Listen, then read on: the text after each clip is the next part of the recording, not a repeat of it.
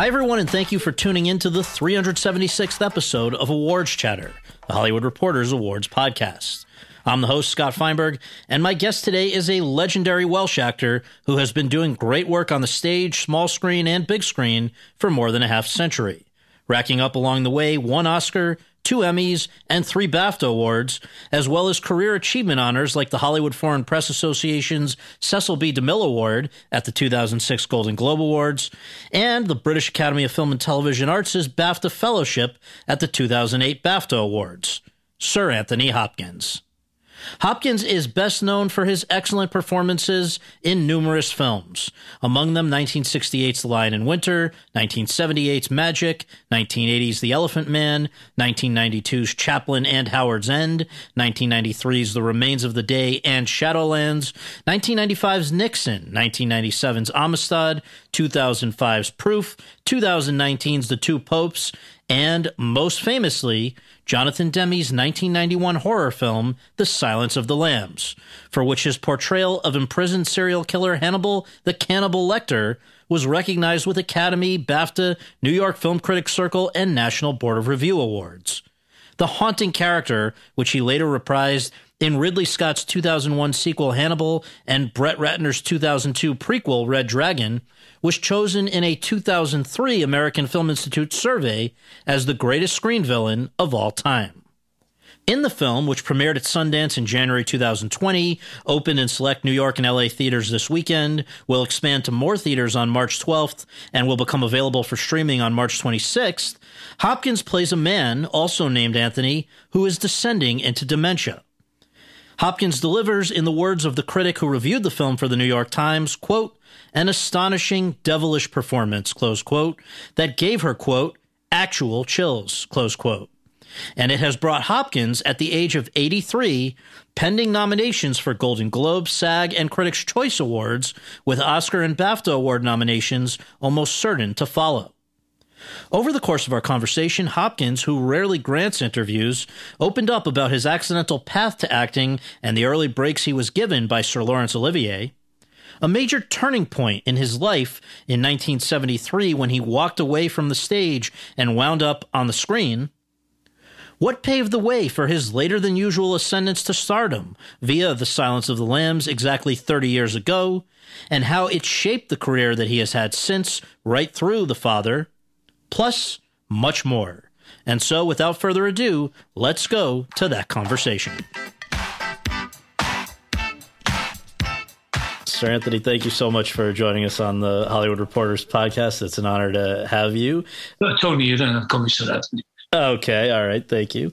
On this one, just for a generic opening question that we always do in case our listeners don't know, can you just share where you were born and raised and what your parents did for a living?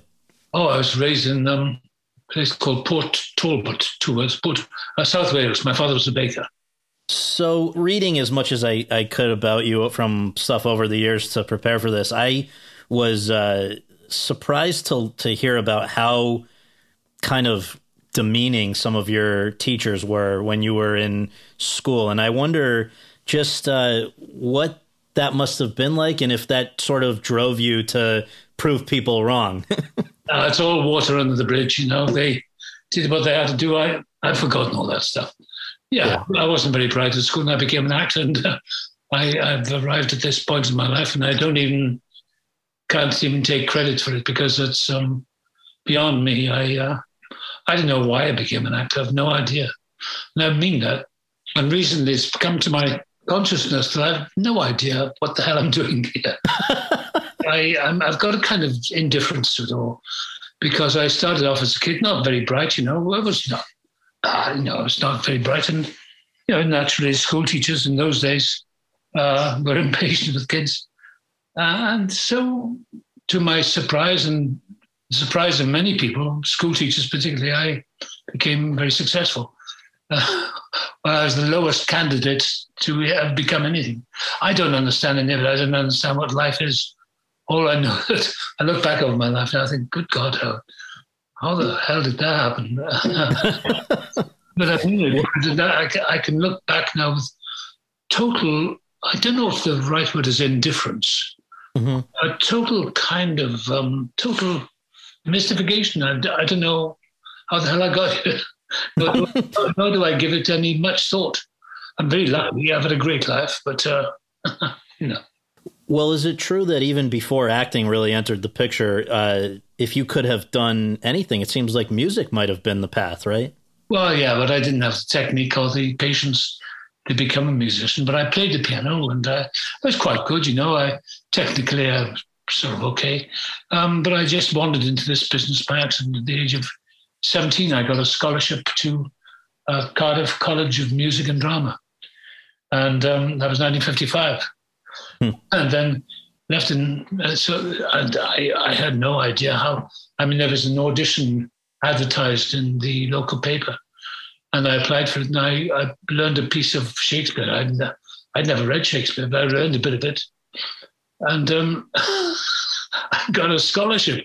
God knows how. I have no idea how any of this happened. I left in 1957, and then within 10 years of leaving, I was at the National Theatre under studying Laurence Olivier. So, you know, to me, it's complete. I have no idea how any of it worked out, and, you know. Well, the idea, though, of even pursuing a scholarship or schooling in acting, that really, I guess, traced back to the other well-known person to come out of your little town, right? That sort of planted the seed that Richard Burden was someone that you knew of?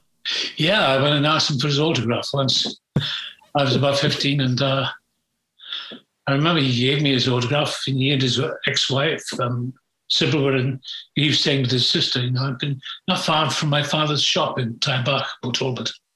And so I went up and asked him for his autograph. And as I was walking down the hill, he and his wife were driving in a Jaguar car to go to Cardiff to see the big rugby international. It was a Saturday, obviously. And I thought, God, I'd love to be like that, you know. And all those things happened to me, and I look back on it and I think, well, did it make me grow any taller? Did it add anything? You know, am I a better person? I have no idea. But all those things that happened, I suppose I dreamed of and wanted to become. And of course, now that, you know, life sets in, and I'm now 83 years of age, and I look back, I think, how the hell did this happen? So I've got to have a sense of humor, but I can't take, I mean, I promise you that I cannot take any of this seriously. I mean, I cannot. I used to, I'll be honest, I used to when I was younger, but now I look back and it's all a big game to me. Well, one of the things that you had said in a long ago interview was that it wasn't even the idea of acting like Richard Burden that was the appeal. It was the idea of being famous. Why do you think you wanted to be famous? Just, again, to sort of show the doubters, maybe? I suppose that is it is, isn't it? I suppose most people want to be successful in their lives, or I don't know whether their motives of revenge. I don't know. It's maybe because I've felt inadequate as a kid. No, I just wanted to become something I would get. But, you know, looking back, I'm not, my memory is so vague about it. I don't mean I'm losing my memory, but right. I'm 83, but I look back at it all and it's all like a kind of myth. It's a bit of a dream.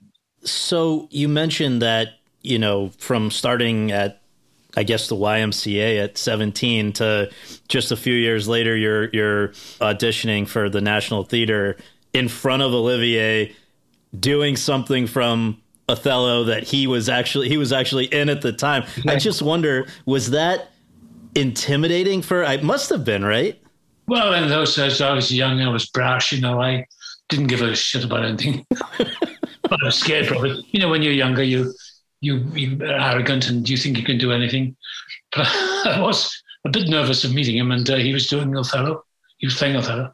So anyway, I got up and did my piece. And he said, well, so what are you going to do next? I said, Othello. He said, you've got a nerve, haven't you?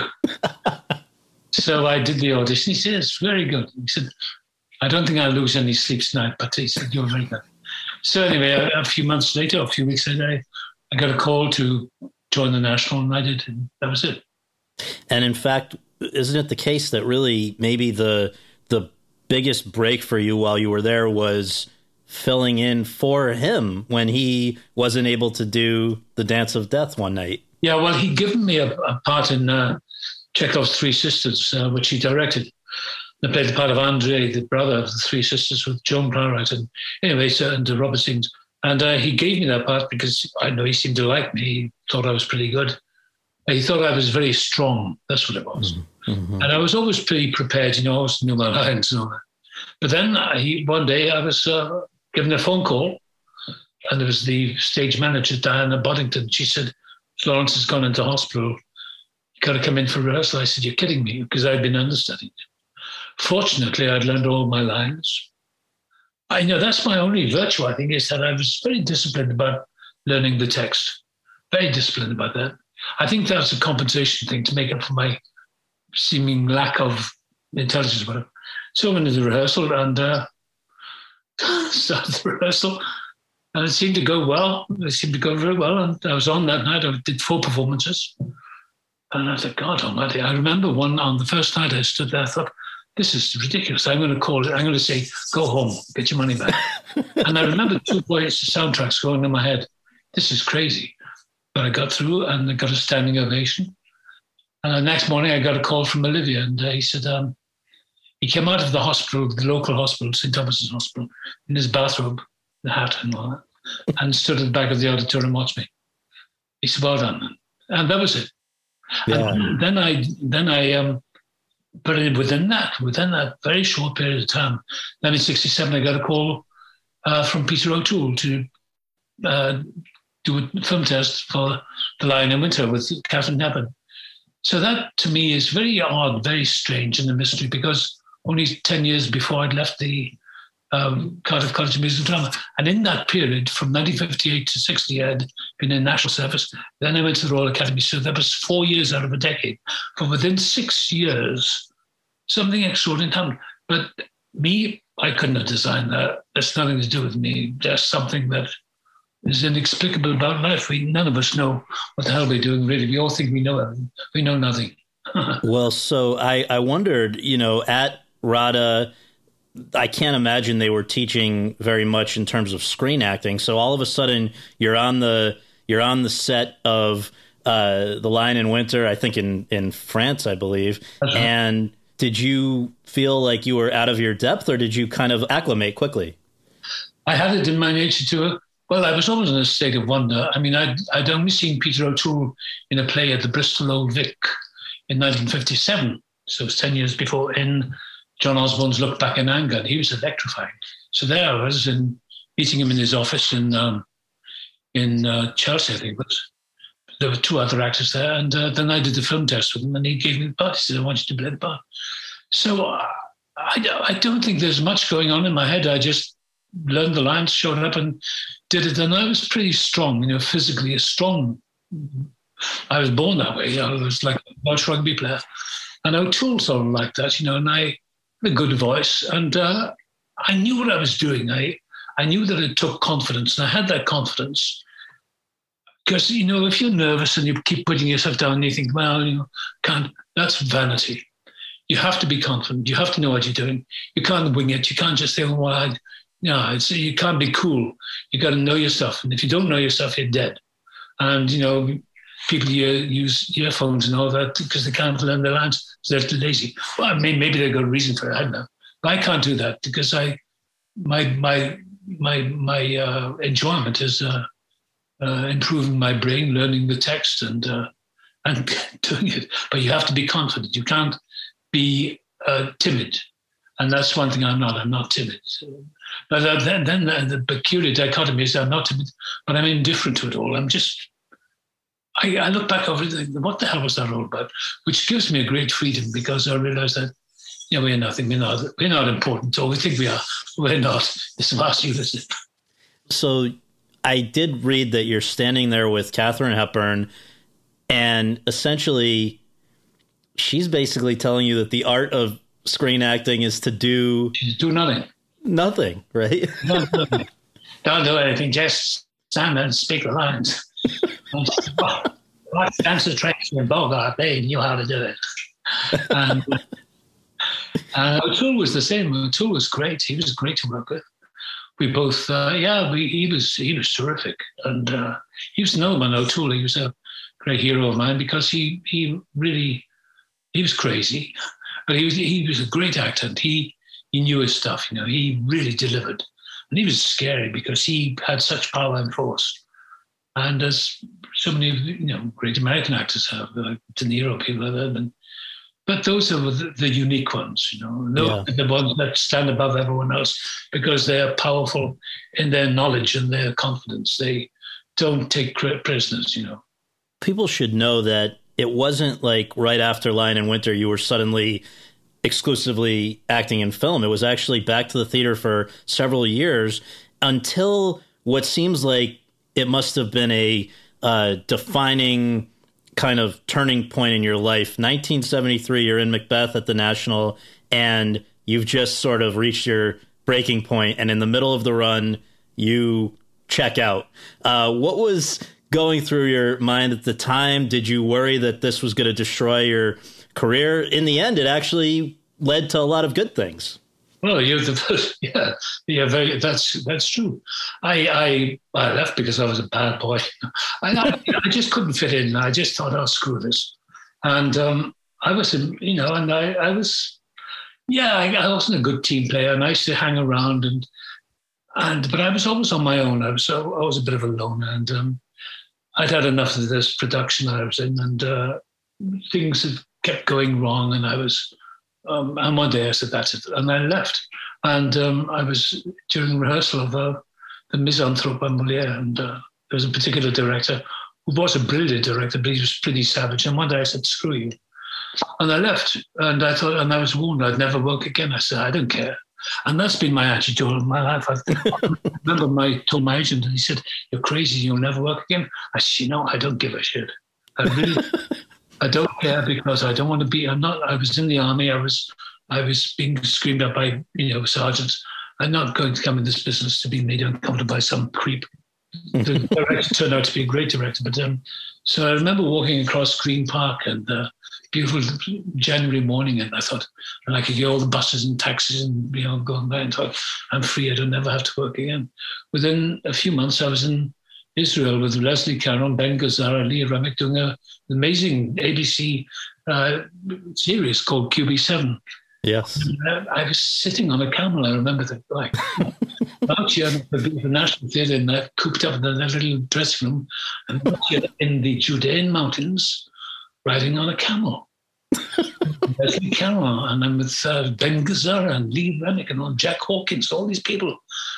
And I thought, what the hell happened to me? And there were people, and I was playing a big lead, and there was a wonderful actor, British actor, great actor, big star called Jack Hawkins. Mm-hmm. He was playing the judge, and I remember I couldn't believe I was, I'd seen him 20 years before that in films, and he was such a nice guy, and I actually looped his voice because he had tracheotomy, and he was about to go to New York to get an operation. He unfortunately died, but so I looped his voice over here in Hollywood. I came over to do a film with Goldie Hawn, and I saw the QB70 final print, and Rene Valente said, what do you think? I said, yeah, but I said, who directed, who looped, who did Jack's voice? She said, she's an American actor. I said, but it sounds awful. It sounds like a mock English accent. I said, look, I'll tell you what, let me do it. So they paid my extra hotel, and I said, I was about to go back to Britain. And I spent 2 days over in at ABC, I think it was, one of the studios. And I knew how to loop the film, and and he had a particular voice, and and his mouth, as he spoke, his mouth was distorted because so Adam, your question next, please answer. But I got it, and I saw it. Yeah. It was not bad. I remember meeting Jack's widow, and she said, thank you so much for that. And he was such a lovely man, and all these, I think I remember him from Bridge on the River Kwai, among other things. Yeah. So the director who you'd quarreled with that led you to leave at the National, I believe, was John Dexter. And the greatest irony of all is that when you get to the States, who's the first director who you work with on the theater? John came out. I was working with Goldie Hawn on the film. I was in Vienna, and I got a phone call that John Dexter was coming to see me. I thought he was coming to arrest me. I met him at the Opera Tavern. I was some place near the Opera House, and John was still the irascible John. He said, "So why did you leave?" And I said, because you shouted at me and screamed at me. He said, "Now listen," he said, "you're much better at acting than you think you are. So I want you to do Equus in New York." And we became friends. I mean, he was still pretty tough, but we became friends. And I met him, I saw him just last few days of a production I did in London. I worked with him twice. And he was very ill then. And that was the last time I saw him. It was 1989. I was about to go off Make Silence of the Lambs. And I saw him, and he looked sad. And I felt sorry for him, and I gave him a hug and all that. He died a few months later. But I remember that. And but he was, so these peculiar decisions we make in our lives don't make any sense at all. I thought when I left the National that I'd never work again. But that's the way I did it. And that's destiny, I guess it's called. Well, as you arrive in the U.S., as I look back at the credits from that period, QB7 in 1974, the Lindbergh kidnapping case on TV movie, you win an Emmy playing the kidnapper of the Lindbergh baby in 76, Hitler in the Bunker in a TV movie in 81, another Emmy. This was, you were working at a high level, it seems like largely on TV at that point. I guess the first, in terms of the big screen after The Lion in Winter, it seems like an important person would have been Richard Attenborough, who I think you worked with more than any other director, if I have it right. Young Winston in 72, A Bridge Too Far in 77, Magic in 78, Chaplin in 92, Shadowlands in 93. Why do you think you two hit it off? Was it that he had also been an actor himself, or why was so? it? Yeah, I remember reading in the paper I was cast as David Lloyd George in Young Winston. I didn't even know the man. I'd never met him. I mean, never met Attenborough. And I got a call from him. He said, "Well, can we meet?" I said, "Yes, I want you to do it." I said, "Well, I read it before you told me in the Evening Standard." So he said, "But you'll do it?" I said, "Yeah, of course." And did it. And then I was in New York, and he wanted me to be in Bridge Too Far with this amazing cast of people. And I was in New York doing Equus at the time, and I went off in 76. God, oh my, that's 45 years ago, to Holland, and we started, and that was great. There's Olivia, he was out there, and it's an amazing cast, like Sean Connery. Oh God, they're all there. Robert Redford, and Attenborough was directing. And from then on, we did Magic. And after Magic, I think, what's it? Chaplin and Shadowlands, yeah. But he was somebody that you just really clicked with as a collaborator. He was a very nice man. He was a very good man. Yeah. And he was, a good, solid director. He'd been in the movie business ever since he was a kid. But he'd always, according to a friend of his, Brian Forbes, always been interested in the machinations of Machinery or whatever it is, in the organization of and he was always hanging around the production office when he was a young actor. And he was figuring out how to become, then he did, Gandhi was his first film, I think. No, it was his second film. But he was always interested in it. And he was one of the most pleasant men you could work with. Very jokey, full of fun. And it made it very pleasant to be with all the time. And I had a great time. Is there any truth to the, I had read that he may have actually floated the idea of you starring in Gandhi? What did you think of that? I thought he was insane. I said, me? my father said to me, he said, "What is it?" I told him, "He's Gandhi." He said, "What is the comedy?"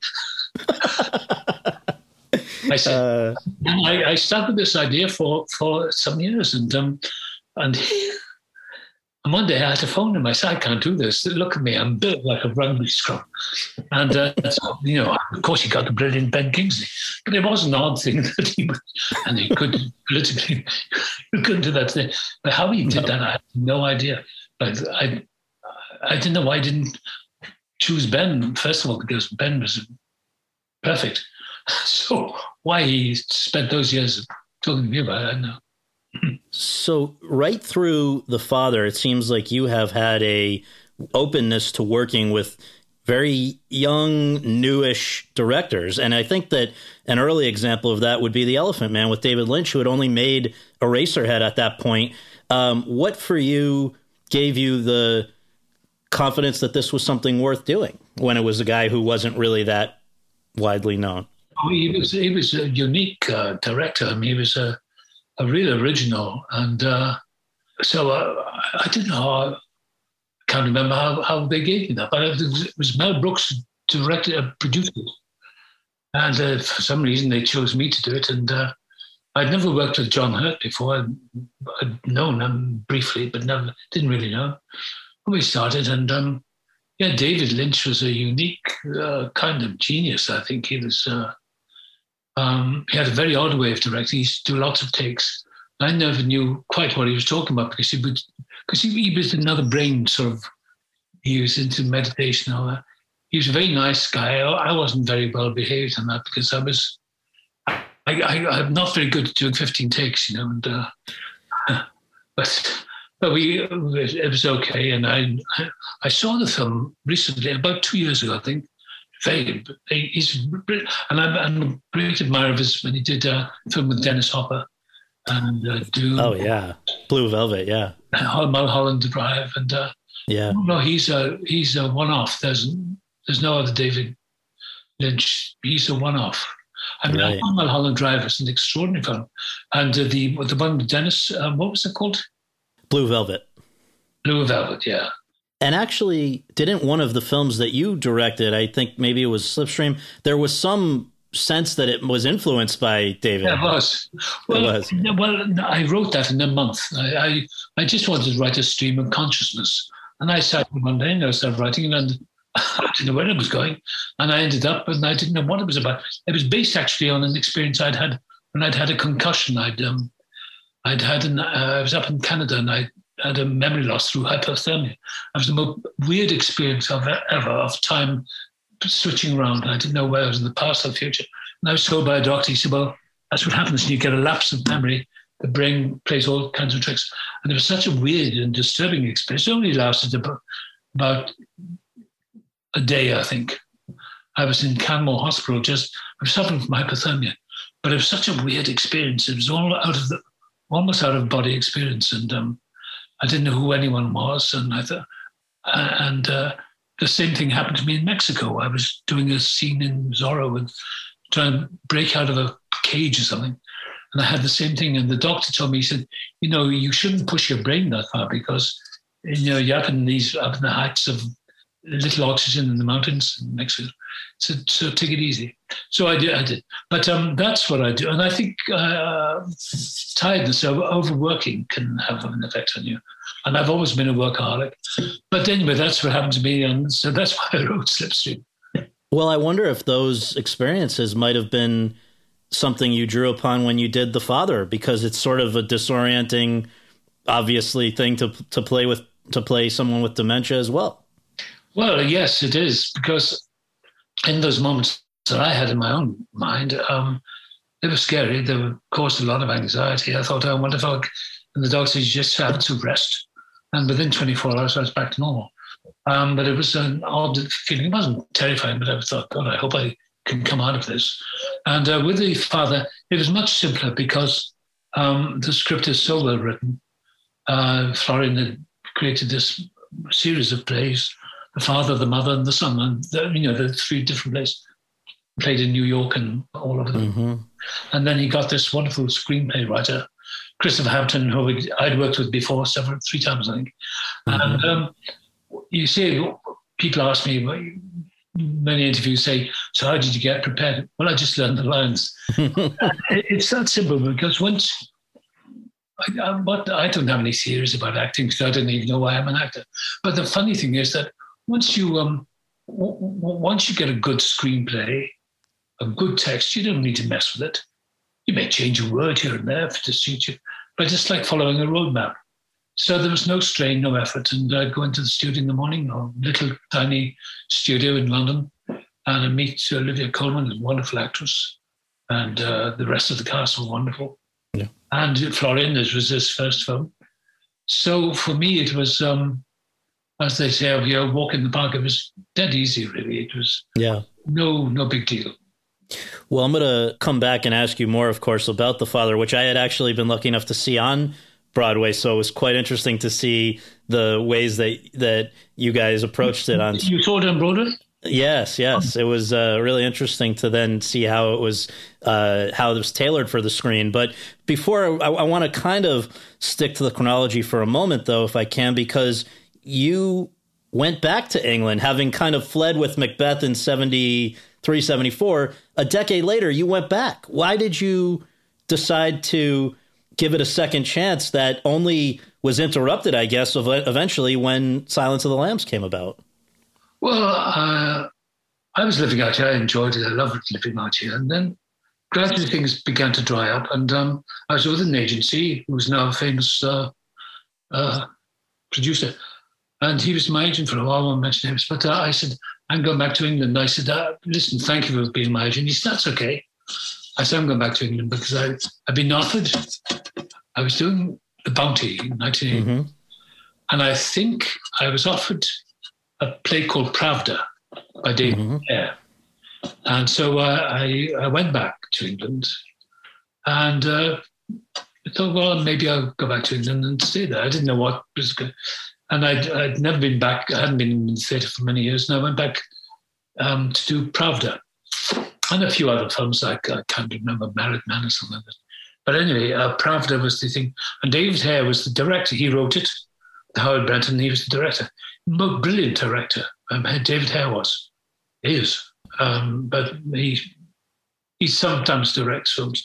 But it was about the height of my life because it was such fun. It was so much fun playing a monster tycoon, a press baron, right, called Lambert Leroux. But it was a wonderful part, and David was the best. And then I did King Lear with him. David's production was great, but I wasn't too. I was too young. I was in my 40s, and you can do it at the point you can't. You have to wait until you're 83. So I was 80 when I did Lear again, because I knew more about life, I guess. But David was a wonderful director. And then what happened? I think after that, I did several plays and television things. Oh my God, I've forgotten. Well, I think Butterfly, right? M. Butterfly? Butterfly, in New York, in London, and Butterfly. And Lynn Farley, and I can't remember. Anyway, I was doing M. Butterfly, 1989, and a call came through from my agent. He said, send me a script over called The Silence of the Lambs. And I thought it was a kid's story. I was sitting in my dressing room, and it was a hot summer afternoon. So I read it, and I phoned him back. I said, is this an offer? He said, I'm not sure yet. I said, I don't want to read anymore because, he said, why? I said, because this part is the best part I've ever read. It's not a very big part. I said, I don't care. I don't want to read it, but it is. So later he said, Jonathan Demme is coming to see you tomorrow on Saturday night. So Jonathan came to see the play that night, the Saturday night. And I said, this is an offer. Yeah. And within a few weeks, my contract was up and I left and came over to New York and had a reading with Jodie Foster at the Orion offices in New York. And I knew how to play that actor. I just knew it. I don't know how, but I knew it. And it creeped him out a bit. So I was a little bit unsure of that. I was confident, but I thought, well, I'm not an American actor. And I'm sure there'd be a couple of raised eyebrows, not that anyone gives a hoot about it.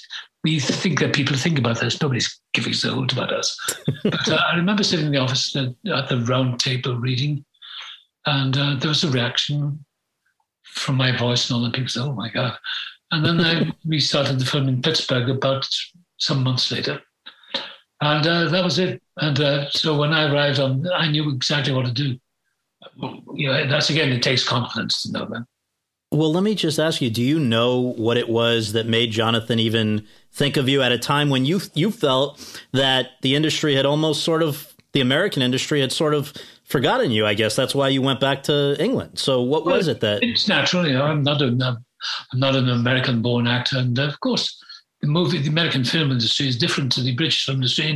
It's different. I suppose I was cast in that mold of the upright British gentleman. So not that I'm any of that, but so I understood that. That's why I went back to England, and I thought I'd love to come back to America. I had little notion that it would happen that way, and I knew that Silence of the Lambs would be a big hit because the script was so. Ted Talley wrote the script, and it was so concise and so accurate, and Jodie Foster was just wonderful to work with. She had none of that movie star nonsense about it. She was nice, ordinary, very nice woman, and we worked well together. And then the film was shown, and it came out. I discovered friends I never knew I had before. What an friends! But that's the life, and that's what happened. And I was nominated and all that.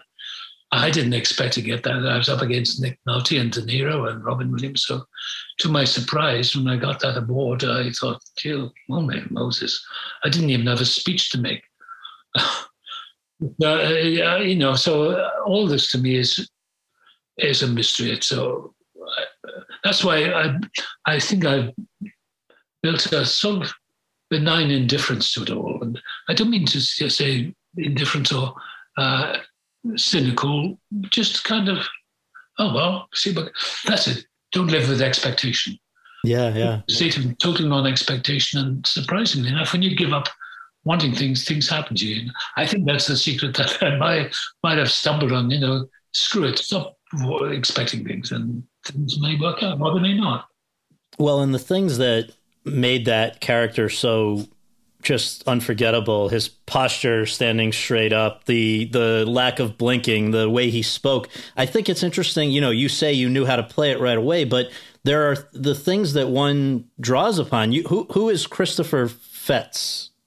Oh, he's a teacher in London, the London Drama Centre. He taught at RADA, and he was a Stanislavski teacher. And he was pretty assertive. He was pretty savage on students, but he was a brilliant intellectual. And now he's almost like a psychiatrist. It was called the Laban theory of movement, of psychological gesture, which Michael Chekhov talks about. So it's very Stanislavski oriented in method and all that. So I studied with Christopher and his partner, Yat Mangrin. And I wasn't a good student, but years later when Silence of the Lambs came out, because they were always over my neck, because they were hypercritical of everything. And students were scared of him. And Christopher was one of those guys. And I got a call from him. He said, I saw you in Silence of the Lambs. He said, well done. He said, well, so we went out for dinner. And Yat, and they were both pretty harsh critics of actors. And they paid me such a great compliment. I thought, well, my life is made. Because, you got your teachers over your back all the time, haunting you for the rest of your life. And so I was pleased with that. But by that time, I'd known my way through the method and Stanislavski and all that. I'm fairly well versed in it. I wouldn't say I have to sit in the corner vegetating, pretending I'm a tree or anything. But I learned that. And for my method is that once you've filled your head with the thoughts of it, that was the same with the lecture. I knew exactly because the language is there. It's there. I mean, I don't have to act it. And, but something that you added, I mean, you're very humble about it, but something like the way his voice sounded, that was your contribution, right? The idea that he sounded like something else that you knew from cinema? Well, I wanted to make him like a machine, like Hal the computer in 2001. Because I knew that I said to John, he says, how do you want to play it? Because we had dinner that night in London. I just felt like I'd like to play him like kind of disembodied, like, good evening, Dave. He said, oh my God, good evening, Dave. Have you thought about the strip, Dave? It's good evening, Clarice. As he like to make really good bag in the cheap shoes. He's a computer, brilliant. And in the examination in the cage, no. What does he covet? That was Christopher. What does he covet? No. Probing. And what he is, and I figured it out at that point, that he's a lover in a way, that he is a seducer, that in fact what he's doing is stripping away her mask. So he knows she's a better person than all this bullshit she's pretending to be so confident. He knows she's a vulnerable woman and she's got the courage to come into this monstrous situation with all these big FBI guys around her. And he admires her, but he's going to teach her some lessons. Tell me about the lambs, Clarice. Quid pro quo. And he does an analysis on her, and he strips her of her mask. And she knows he would never harm her. because he admires her. But he's her mentor. He said, you follow my tricks and you'll have a better life. Now, he's locked in the prison, so his life is not so good. But so that much I knew. That's amazing. And I just spoke with Jody for an interview about a week ago, and we were talking about the fact that you guys, it must not have been easy to film those scenes where you're talking to each other. It appears through the glass because you're looking into the camera. She's not there really when you're speaking. It's in super close up. I guess, was that a strange way of working for you? No, it was a long evening. I was working till 4 o'clock in the morning. It was no. Once you got to, because Jodie would be behind the camera, and I'd be behind the camera for her, and in those days they didn't have monitors. The director was there with you, and Jonathan was very particular about that. He'd say, "Okay, let's do one more take and another." We did about 5 takes on each, and I was game for that because it was easy. And I'd already got my game plan in way, and she was such a professional herself, and so it was easy. And his objective, to use Stanislavski, his objective in that scene was to penetrate the mask and strip it down. Anyway, to make her a better. What he's doing, he's psychoanalyzing. Just one little kind of trivial tidbit I'm curious about.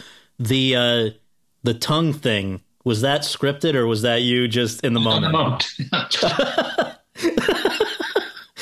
Now you can't get away from it. I just thought that came to me at the moment. It's 5 minutes of nice candy. I remember Jonathan said, "Oh my God, you're so..." I knew it would scare people because I was very influenced by, I'd read the Bram Stoker's, Dracula, years before. Yes.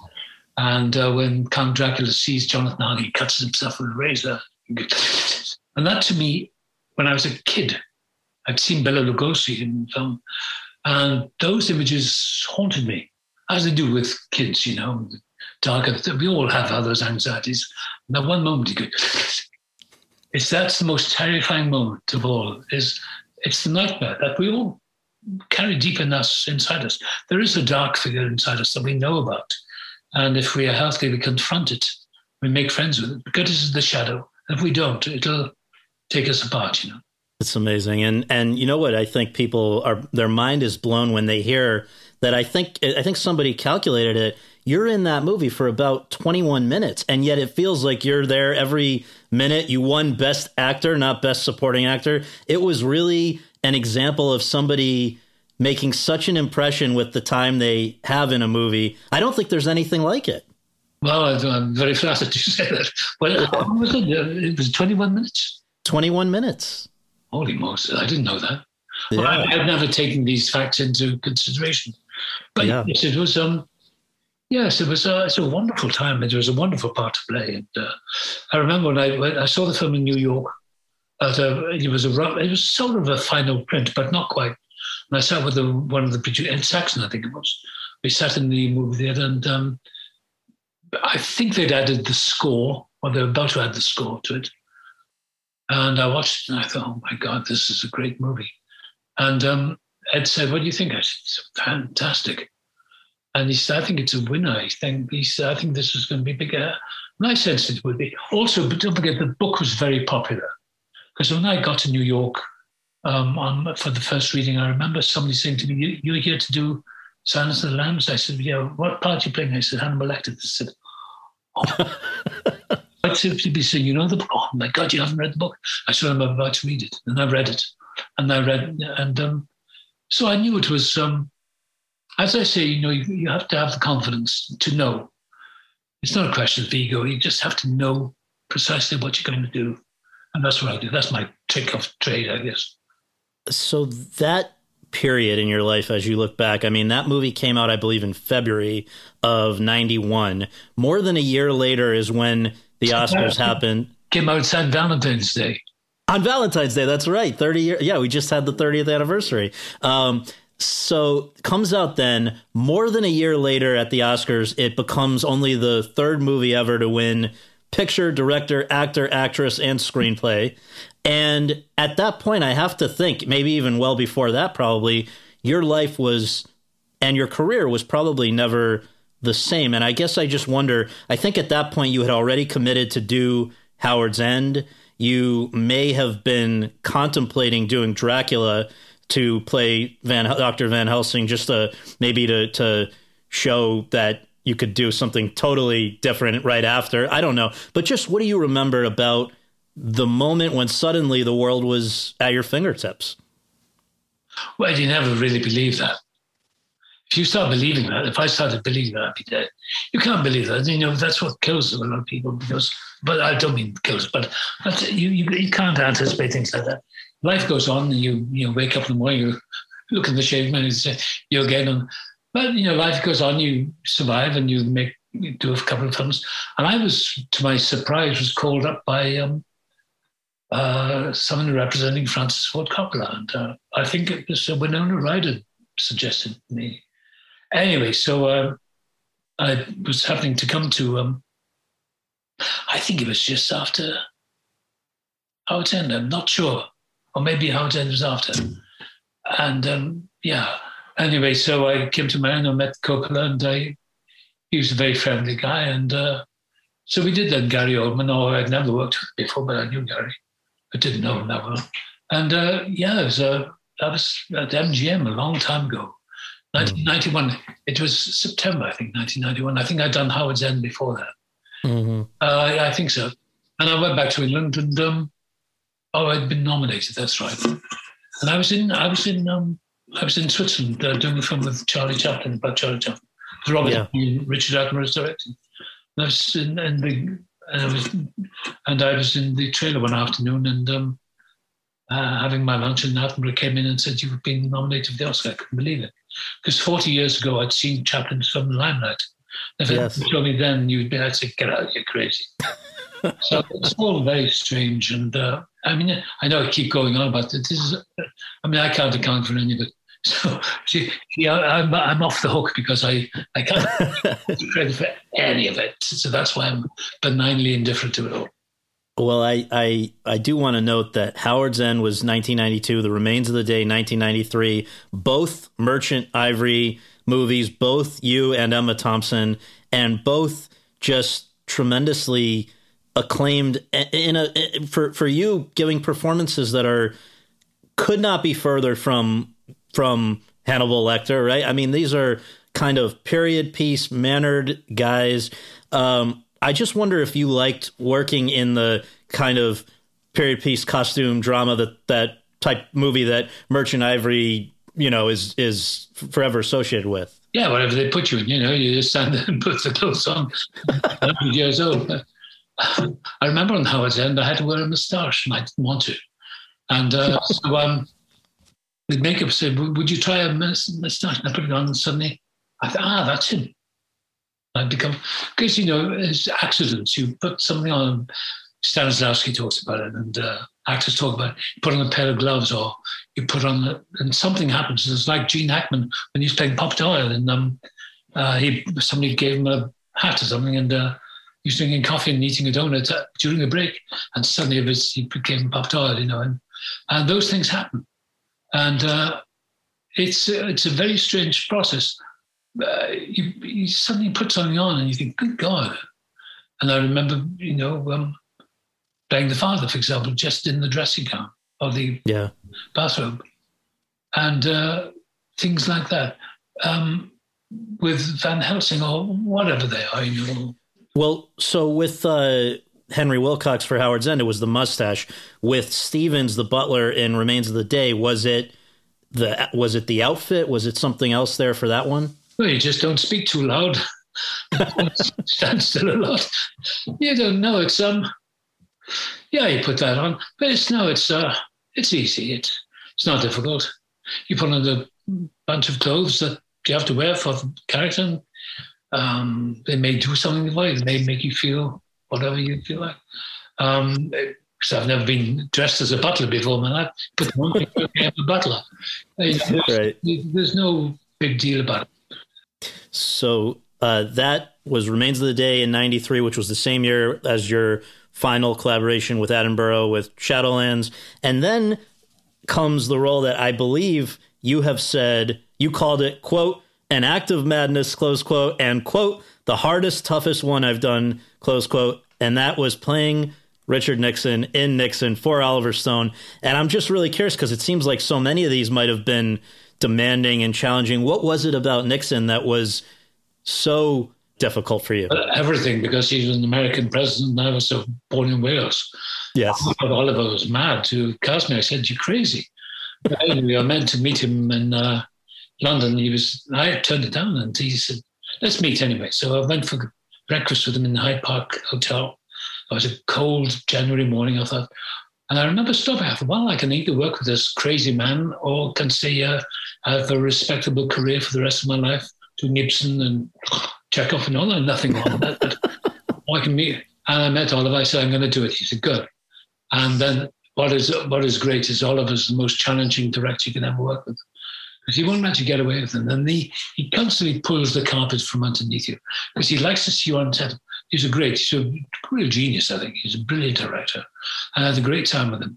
It was a tough role to play because, I wanted to get the sound of the voice right. And I was surrounded by American actors. And we did the reading, and James Woods came over to me and said, "Great German accent." It says James Woods. But no, it was a wonderful experience, and I loved working with Oliver. And he was great. And they were wonderful cast. It was a great, great, great performance. And I do want to come back to something you were just talking about where, do I want to be doing Ibsen? Do I want to be doing Shakespeare? One of my favorite quotes of yours that I came upon was an interview with Playboy, I think 1994, quote, "I don't like Shakespeare. I'd rather be in Malibu." I think it's great. And you know what? The truth is, if you gave truth serum to most actors, they would probably say the same thing, right? I admire people, there are people, wonderful actors like Ian McKellen and Judi Dench, people like that, and countless others. They go on stage night after night, they enjoy it. But I don't know how they do it, but they've got the stamina. And I can't do that. I remember I had the run of M. Butterfly for 9 months, and I thought, I'm going to go crazy. And I knew an actor, Lionel Jeffries, he's dead and gone now, but he said it was like being after. I think it was Judi Dench. The best part is getting the phone call inviting you to do it. After that, it's sort of. M. Butterfly was the last time you've done stage work, right? I did an adaptation of Chekhov's Uncle Vanya on stage in Cardiff in Wales and Theatre Clwyd in North Wales. And I made a film as well. But that was the last.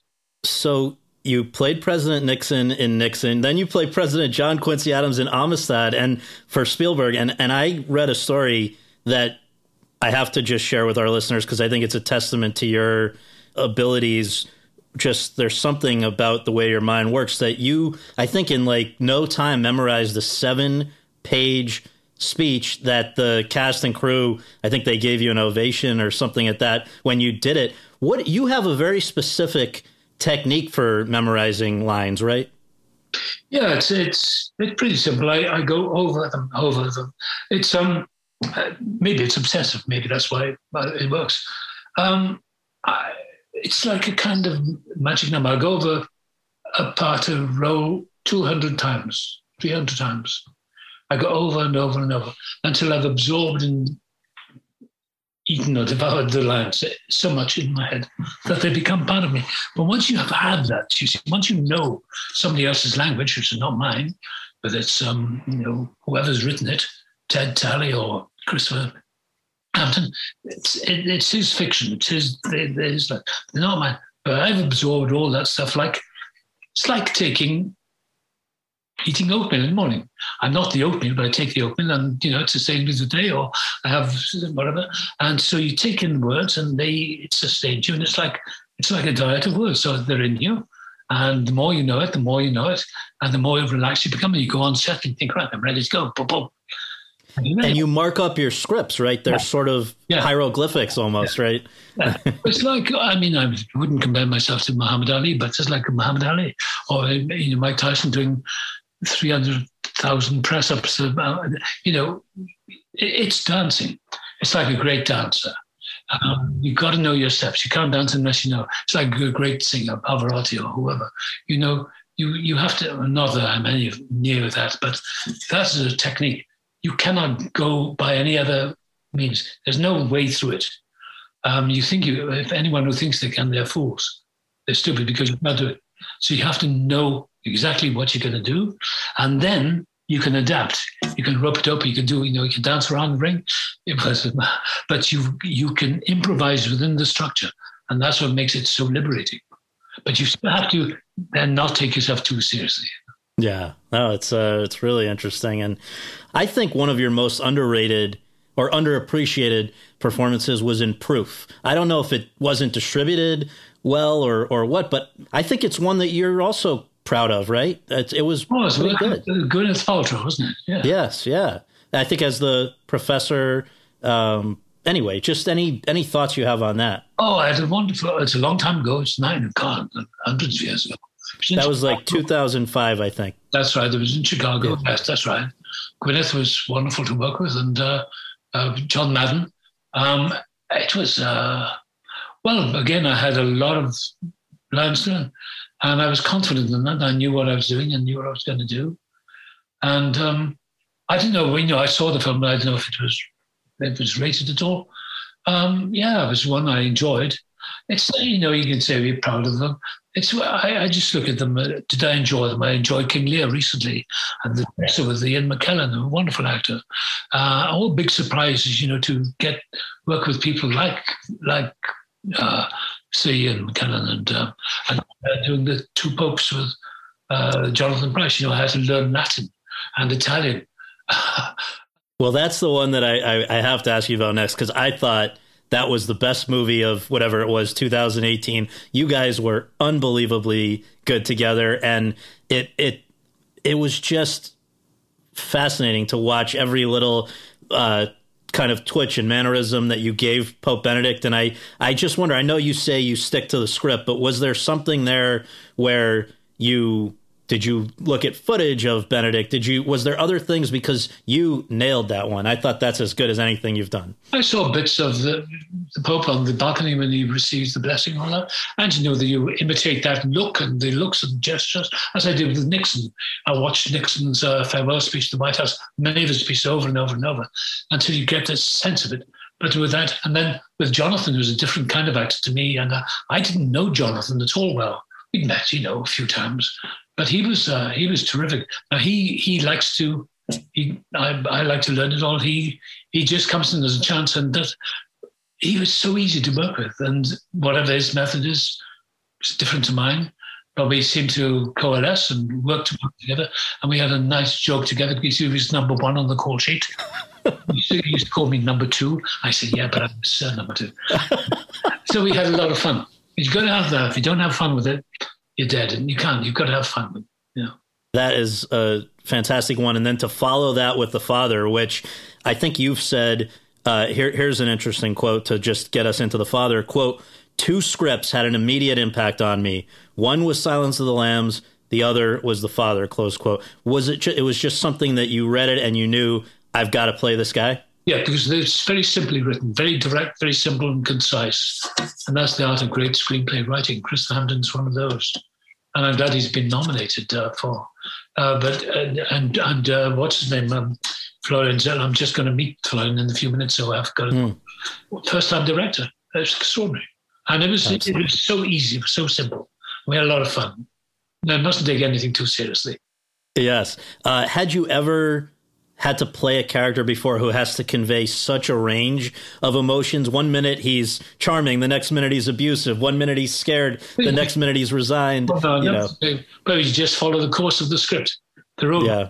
Do you feel that with the passage of time, do you continue to get better as an actor? I think so. You're doing some of the best work ever the last 2 movies, but how do you feel about it? What's left to achieve at this point? Well, I got a couple of films coming up, and if we ever get out of this pandemic, I'm sure we will. I just love to work, and I like to have a laugh with it. I like to have a lot of fun with it, and I love doing it. It's it beats working. I'll tell you that. To quote great Robert Mitchum, he said, "Why do you act in films? Sure beats work," he said. Well, I can't thank you enough for all the great entertainment and for doing this. And just thanks so much for your time. Thank you very much.